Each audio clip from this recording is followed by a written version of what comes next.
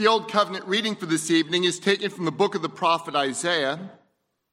Isaiah chapter 52, beginning at verse 1. We'll be reading through verse 10 this evening. The word of the Lord.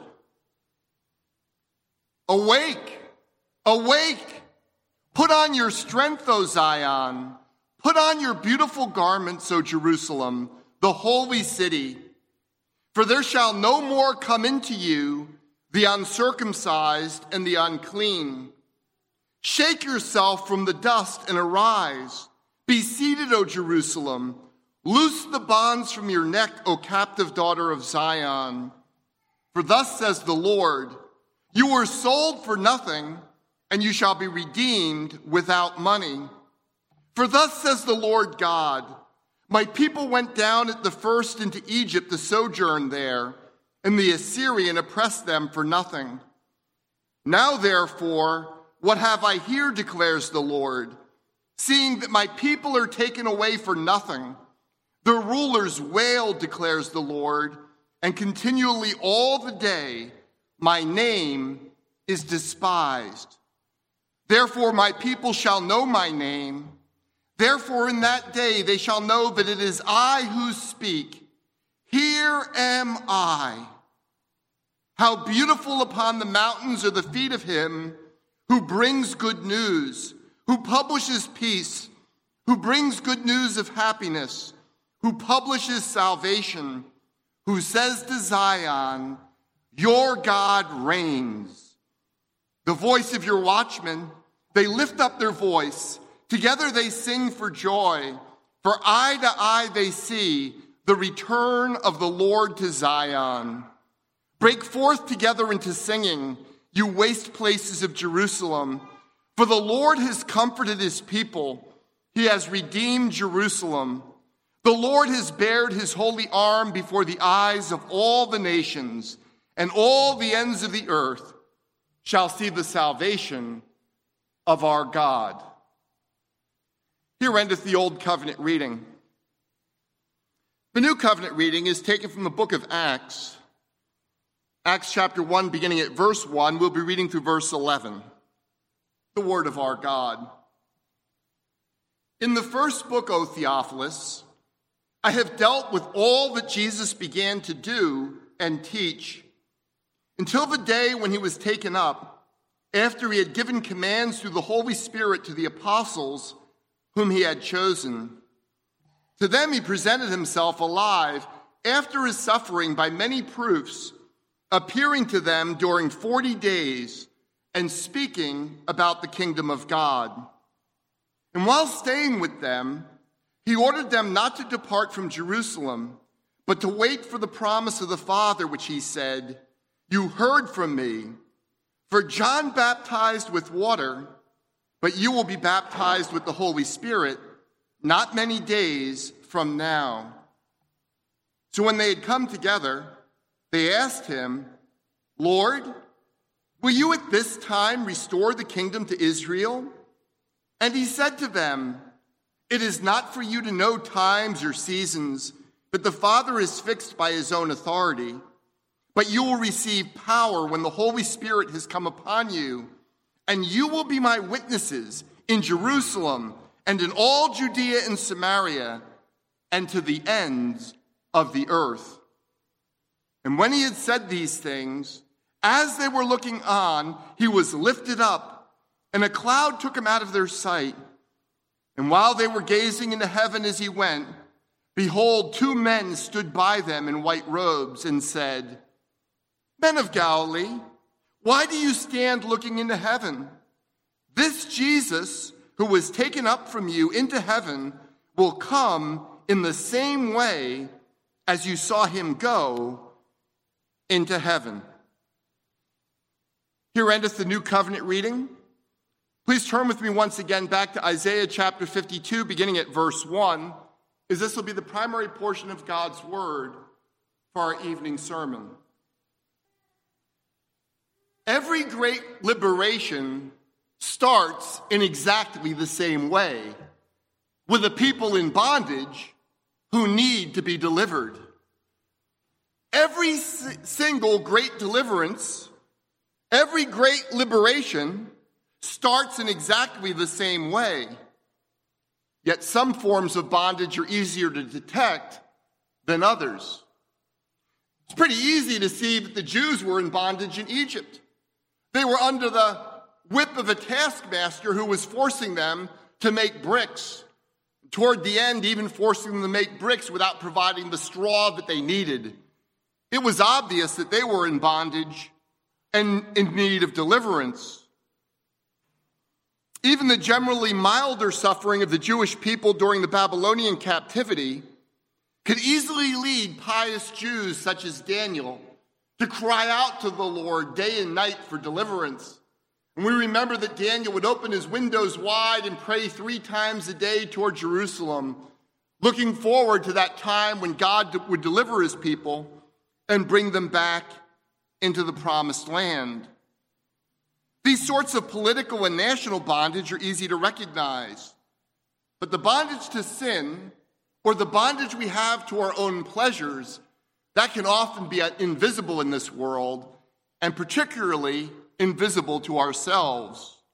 And yet ultimately, these invisible forms of bondage to sin and perhaps to our own pleasures can be even more dangerous than the external bondage that would be imposed on us by our adversaries.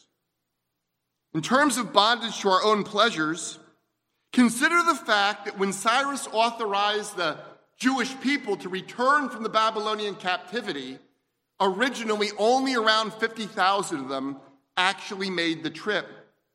They had grown comfortable in Babylon, and they weren't willing to give up the comforts of their homes and their prosperity in the most powerful nation on earth in order to return to invisible promises, to a spiritual kingdom, to a place where God had promised to set his name.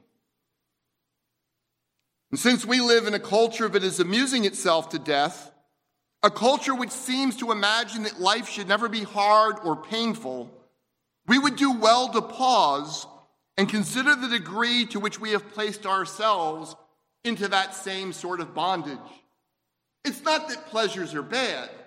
The problem is when our pleasures own us, so that any form of discomfort leads us to stray away from following Jesus and pursuing first the kingdom of God with all our hearts. The problem with bondage to pleasure and comfort, like the bondage that we have to sin, is that it is frequently invisible, at least to us.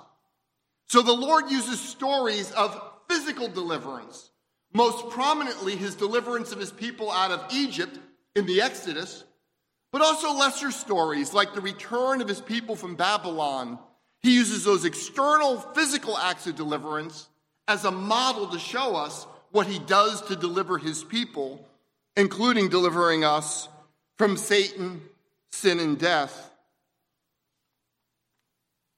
Thankfully, the Lord repeatedly teaches us what his great work of redemption means, because the Lord wants us to joyfully embrace who he is and what he is doing on behalf of his people. He wants you to know that he has acted on your behalf, that you are entirely secure in his love, not only for now, but for all eternity. That is what he's doing in this portion of Isaiah. He is giving the ancient people of God, and through them us, assurance of his great act of deliverance. In tonight's passage, the Lord is calling us to understand his own great act of deliverance so that we will embrace his gospel with enthusiasm and with great joy. Writing long before the Babylonian captivity took place, Isaiah prophesied both the destruction of Jerusalem under Nebuchadnezzar and of Israel's return to the promised land. But Isaiah 52 talks about a surprising problem. What happens when the Jews return from Babylon to the promised land and they discover that they're still in bondage?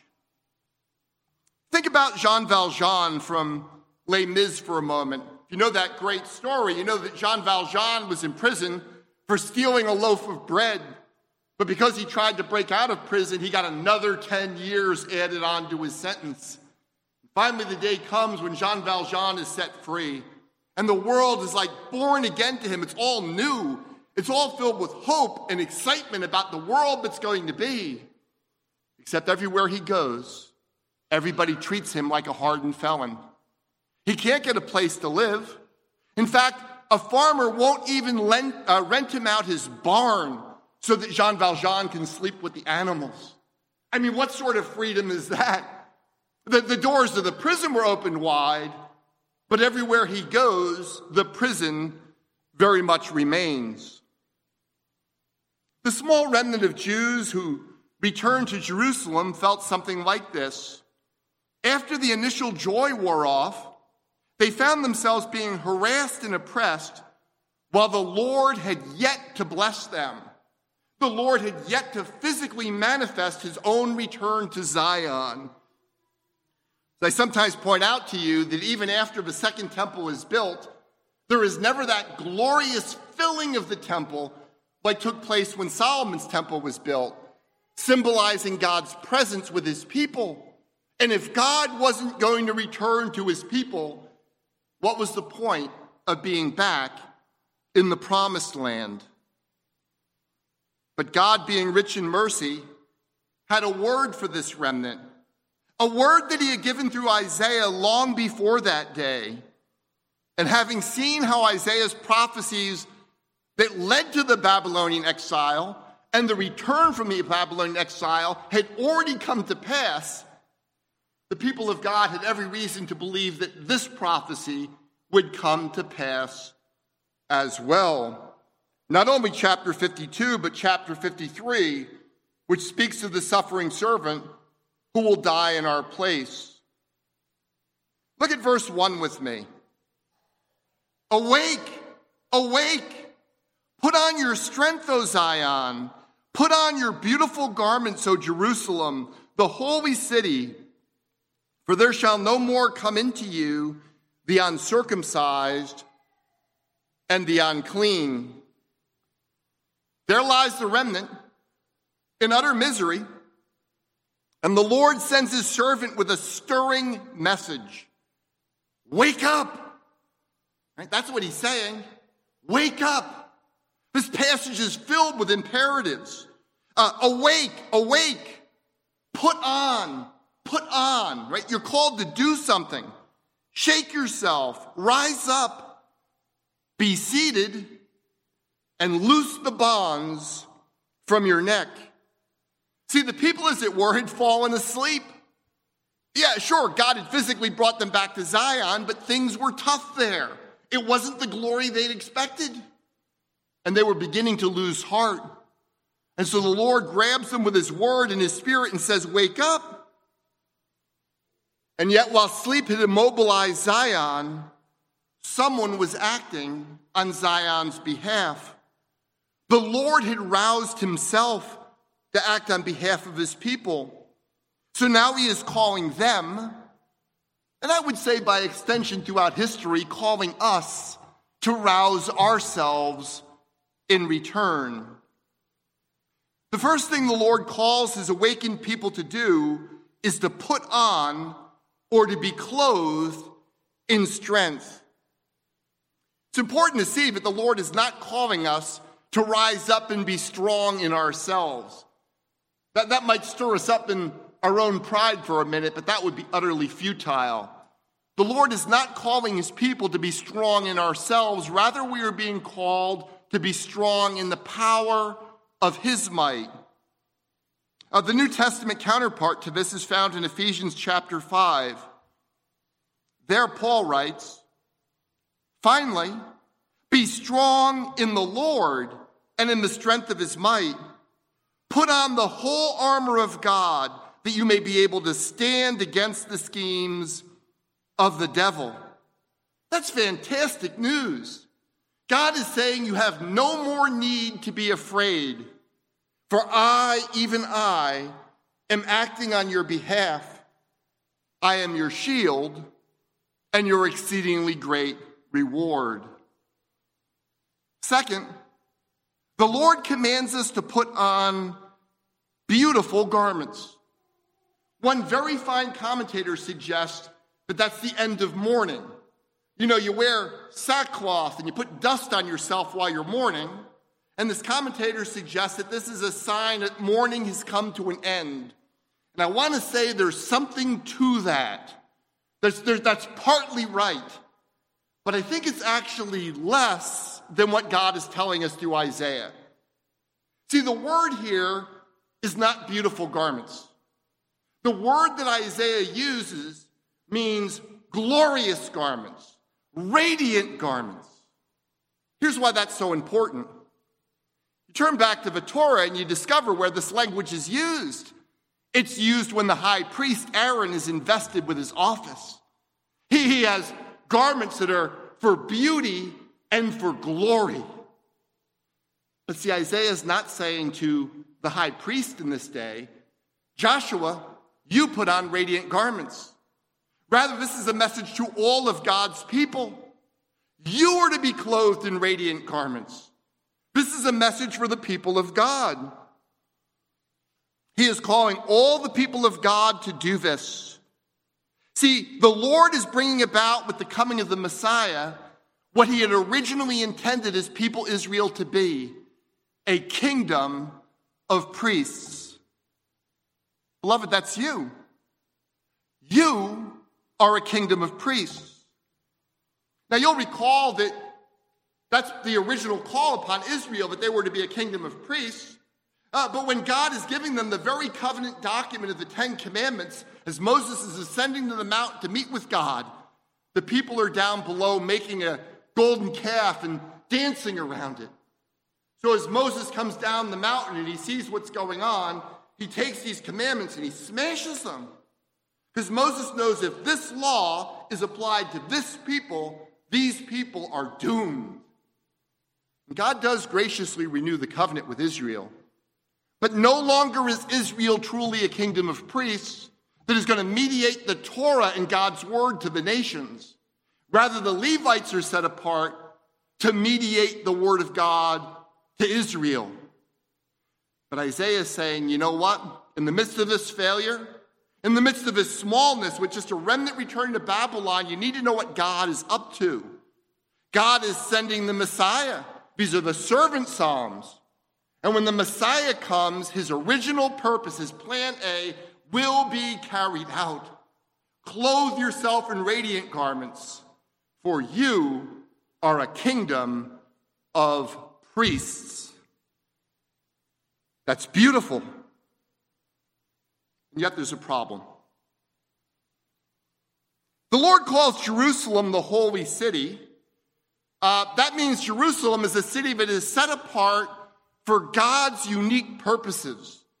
God himself sets his name there and his special presence there, which leads to a real problem for us. If the city belongs to God in a special way, how could the Babylonians devastate it in the first place? If God is living in the city, doesn't that make the city invincible? And the answer to that question is yes, absolutely. So long as the Lord is guarding the city, that city is invincible, though all the nations on earth should rise up against it. But Ezekiel tells us the answer to this question. God abandoned the city because of Israel's sin. It's actually a very fascinating passage back in Ezekiel chapter 11, where we're given a vision for the portable throne scene, as it were, of the Lord Almighty. Picking up in Ezekiel chapter 11, verse 22, we read this. Then the cherubim lifted up their wings with the wheels beside them, and the glory of God of Israel was over them. And the glory of the Lord went up from the midst of the city and stood on the mountain that is on the east side of the city. Isn't that fascinating? God, as it were, is taking his portable throne and he's leaving Jerusalem. And the whole thing that made Jerusalem holy was God set his name and his presence there. And because of centuries of idolatry and sin, God is abandoning his people. It's important to see that God doesn't abandon Jerusalem because the Babylonians sack it. The Babylonians are only able to sack Jerusalem because God had first handed over his people. He had taken away his special presence. The destruction of Jerusalem by the Babylonians is a consequence of the Lord's departure and not its cause. That'll become important as we try to understand the gospel more fully in terms of the Lord's presence with his people. So please keep this picture of God's absence in mind. Verse 2. The Lord says, "Shake yourself from the dust and arise. Be seated, O Jerusalem. Loose the bonds from your neck, O captive daughter of Zion." You're a very smart congregation, but that was probably a bit unfair to you. We just leapt right into Isaiah chapter 52. Probably most of you weren't speed reading through Isaiah this week. So let me bring you back just a few chapters to Isaiah 47. And this will really help you match up the imagery here. In Isaiah 47, the Lord is speaking not to Israel, but to Babylon. Haughty Babylon, the superpower of the day, who has lifted themselves up. And the Lord says he's going to humiliate her. This is what he writes. "Come down and sit in the dust, O virgin daughter of Babylon. Sit on the ground without a throne, O daughter of the Chaldeans. For you shall no more be called tender and delicate. Take the millstones and grind flour. Put off your veil. Strip off your robe. Uncover your legs. Pass through the rivers. Your nakedness shall be uncovered, and your disgrace shall be seen. I will take vengeance, and I will spare no one." Do you see it? See, Isaiah 52 verse 2 is a reversal of the picture. Babylon had been exalted as this great and powerful nation. And God is saying, "I'm going to bring you down into the dust." Now he's telling the people of God, "You have been pushed down into the dust, but I, the living God, am going to exalt you." Israel had been chastised and brought low for a time, but now the Lord is calling her to cast off her dust and to be freed from the bonds on her neck. Isn't that the very thing that we heard just last Sunday morning as we looked at Mary's Magnificat together? Mary had sung, "He has shown strength with his arm. He has scattered the proud in the thoughts of their hearts. He has brought down the mighty from their thrones and exalted those of humble estate. He has filled the hungry with good things, and the rich he has sent away empty. He has helped his servant Israel in remembrance of his mercy as he spoke to our fathers, to Abraham and to his offspring forever." And see, once we've noticed that Isaiah 52 is reversal of the picture we get in Isaiah 47, it's a reversal of the circumstances between Babylon and Israel, we actually get an insight into what the Lord means when he says, "Be seated, O Jerusalem." See, he's tearing Babylon down from its throne. So be seated means sit on thrones. I am raising you up. Zion shall be the head and no longer the tail. One way to think about this is, verse 1 is telling us, you are a kingdom of priests. And verse 2 is saying, you are a kingdom of priests. You're both. In Christ, you are both kings and priests who will rule and worship the Lord with him forever. Verse 3, for thus says the Lord, you were sold for nothing, and you shall be redeemed without money. Now, there are a number of different approaches to this verse. I'm not going to go through them this evening. But one of the things I want you to see out of this verse is it really undermines what is known as a ransom theory of the atonement. A ransom theory of the atonement is that somehow God paid a debt to someone else, normally Satan, in order to redeem you. But see, that's wrong. When the Babylonians took Israel into captivity, they didn't pay God anything. And when God brings his people out of Babylon, or earlier out of Egypt, he does not pay Babylon or he does not pay Pharaoh a dime. That is not how he redeems his people. He doesn't pay them. He tramples our enemies into the dust. And the same thing is true with our sin. Satan did not pay the Lord anything when human beings passed into spiritual bondage. And the Lord does not pay Satan anything when he redeems you from your bondage to sin and death. Now that may sound obvious to all of you. You're well taught. You know God's word, but you should realize this is a popular understanding throughout the history of the church. That somehow the Lord pays Satan a debt to redeem us. And after all, isn't he our kinsman redeemer? Well, yes, he is. But you have to ask this question.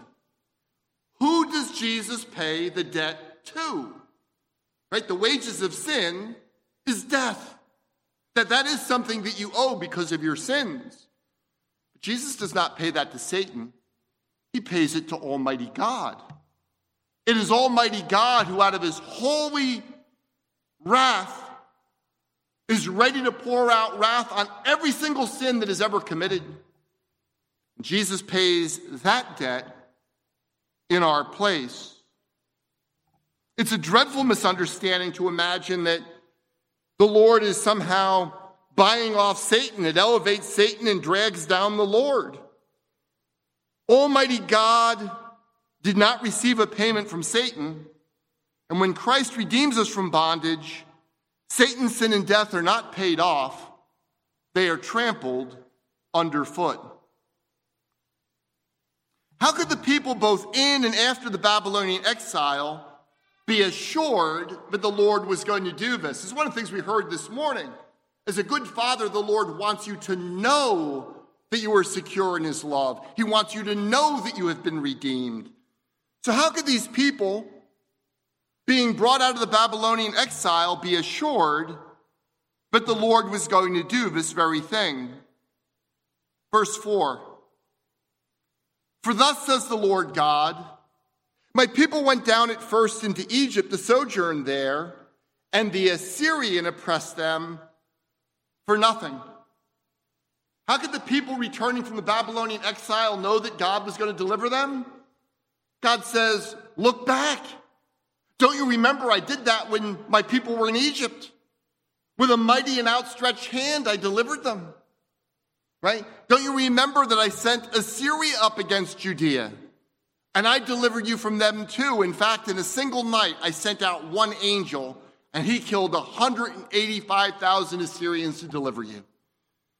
The way to remember that God is going to deliver you in the present and the future is to remember and celebrate how he has already delivered you and his people in the past.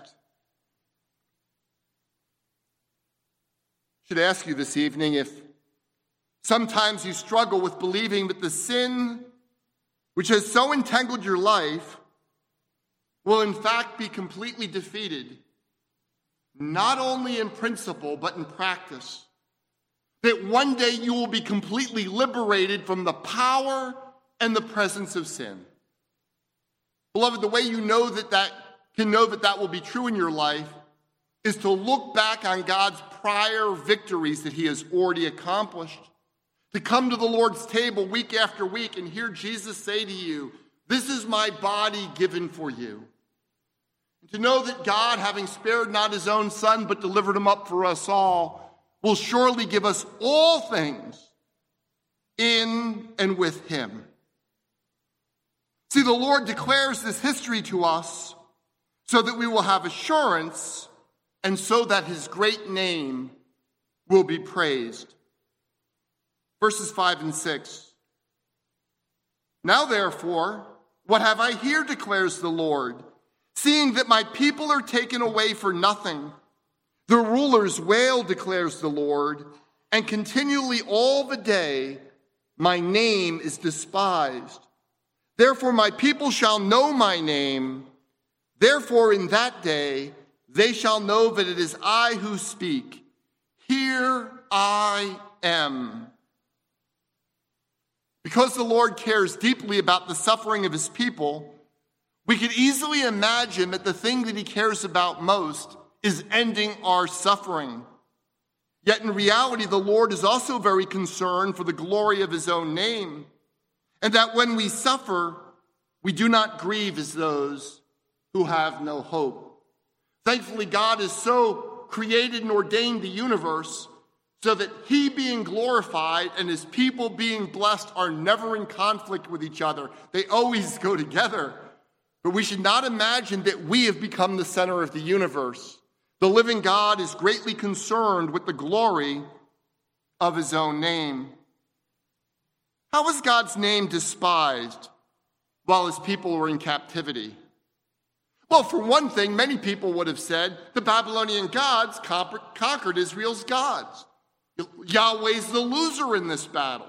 He's not the biggest God there is, even though he spoke into existence the entire universe. Well, that's a temporary problem. But there is another problem as well, and that is the sins and the disobedience of God's people. We who have been so identified with God that God has put his name upon us. You know that's true of you as Christians. You were baptized into the name of the Father, the Son, and the Holy Spirit. And even the fact that you're called Christians takes Christ's title and applies it to you. And therefore, if you live without faith, if you run the way of this world, God's name is blasphemed because of us. To make matters even worse, Babylon was boasting of the fact that their gods and their nation was the greatest, having triumphed over Yahweh. In Isaiah 47, verse 10, we are told that Babylon even blasphemously put herself in the place of God. She claimed, I am, and there is no one besides me. Now, if you hadn't read that in Isaiah, you would think right away, I am, and there's no one besides me. That must be Yahweh. It can't possibly apply to anyone else. And you would be right. But Babylon was putting herself in the place of Almighty God. This blasphemy is why, after the Lord uses the Egyptians, the Assyrians, and the Babylonians as the rod of his chastising judgment against his people, that he brings each of these nations into severe judgment. As the Lord himself declared to Pharaoh, I will glorify myself and magnify my glory by bringing you to ruin. As I say, though, there's another way in which the name of the Lord is dishonored. And this is one that presses more closely upon us as God's people in the 21st century. Now, I think it was last Sunday morning. I'm not sure, actually. Sometimes I forget when I say things. But perhaps last Sunday morning when I reminded you of that very famous saying from John Piper, that God is most glorified in us when we are most satisfied in him. There's some truth to that. But it raises an obvious problem. What happens when we're not satisfied in God? What happens when we're not displaying that we're satisfied in God? Are we not, by that very act, dragging God's holy name through the mud? What does it mean when we mourn as though we have no hope? Well, the Lord says that such a situation is intolerable. So he is committing to acting in such a way that we will repent of our practical unbelief. He says, therefore, my people shall know my name. Therefore, in that day they shall know that it is I who speak. Here I am. This is a glorious truth that the Lord wants all of his people to believe. As Paul would later ask, how then will they call on him in whom they have not believed? And how are they to believe in him of whom they have never heard? And how are they to hear without someone preaching?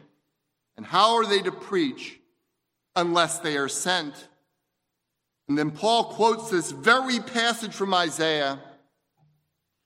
As it is written, how beautiful upon the mountains are the feet of him who brings good news, who publishes peace, who brings good news of happiness, who publishes salvation, who says to Zion, your God reigns.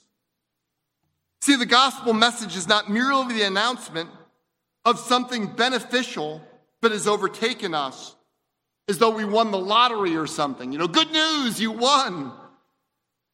It's not as though you inherited a lot of money. The gospel is a shout of victory. As I like to remind you, there was no internet back then, in Isaiah's day or in the first century when our Lord came. And there was no cable news in the ancient world. When armies went to war and the people back home, their livelihoods, their futures depended on the outcome of the battle. So when the battle was decided, particularly if it was decided favorably, the commanding general would send messengers.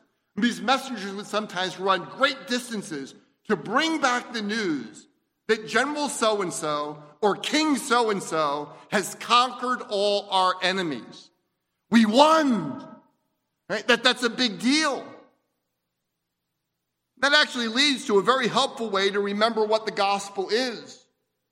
It's an announcement of God's victory. The gospel is the good news of the victory of God in Jesus Christ over Satan, sin, and death on behalf of his people. And God sends messengers, that would be us, out to announce this good news. Of course, back in the ancient world, as the general would send out these messengers, people would be looking for them. Perhaps the most famous example in the Bible comes from the time when David's forces finally and decisively defeat Absalom. In 2 Samuel 18, we read this. Remember, David had been driven into exile by his own son. Now, David was sitting between the two gates, and the watchman went up to the roof of the gate by the wall, and when he lifted up his eyes and looked, he saw a man running alone. The watchman called out and told the king, and the king said, if he is alone, there is news in his mouth. And he drew nearer and nearer. The watchman saw another man running, and the watchman called to the gate and said, look, another man running alone. The king said, he also brings news. The watchman said, I think the running of the first is like the running of Ahimaaz, the son of Zadok. And the king said, he is a good man and comes with good news. Then Ahimaaz cried out to the king, all is well. Good news. All is well. And he bowed before the king with his face to the earth and said, blessed be the Lord your God, who has delivered up the men who raised their hand against my lord the king. And the king said, is it well with the young man Absalom? Ahimaaz answered, when Joab sent the king's servant, your servant, I saw a great commotion, but I do not know what it was. And the king said, turn aside and stand here. So he turned aside and stood still. And behold, the Cushite came, and the Cushite said, good news, my lord, for the Lord has delivered you this day from the hand of all who rose up against you. Did you hear what the Cushite said? Good news. That's the announcement of the gospel. The victory of God in this case was on a much smaller basis than what the Lord Jesus Christ has accomplished for us, but it is an announcement of God's acting and his good news. It was the good news that the Lord spoke as he conquered David's enemies. See, Isaiah puts us in this very same position. He puts us in the place of David and his men who are waiting in this city temporarily for the news of how the battle went. Then we come to hear this fantastic news that the Lord has delivered us, not merely from Absalom, but from all our enemies. Look at verses 8 and 9 with me. The voice of your watchmen, they lift up their voice. Together they sing for joy. For eye to eye they see the return of the Lord to Zion. Break forth together into singing, you waste places of Jerusalem. For the Lord has comforted his people. He has redeemed Jerusalem. Imagine the watchmen looking out in Isaiah's day, and now the people that have returned from Babylon.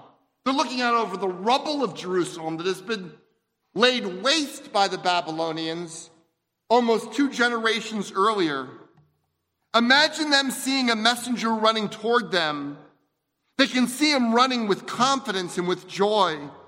He's obviously bringing news of a great victory. And as he draws near, he begins to shout out the good news. Peace!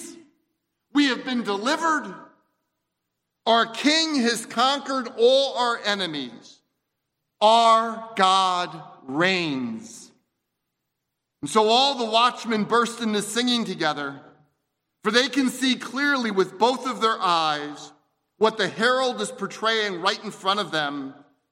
The Lord has returned to Zion. Now remember what I said earlier about the absence of Yahweh from Zion. The great tragedy was not that Jerusalem was destroyed, it was that the Lord had abandoned the city to his enemies because of their sin. And therefore, the ultimate good news for us as God's people is not the absence of our enemies. It is not even the destruction of our enemies. Rather, it's the presence of our God after he has trampled our enemies into the dust. God is committing to living with you, to making his home with you in this world, and to causing you to live with him in his home forever. Let me encourage you that when you think of the gospel, that you don't stop with the cross or even the empty tomb. Take it all the way to Christ's exaltation, where he has been given authority in heaven and on earth, and he has taken up his seat at the right hand of God the Father Almighty.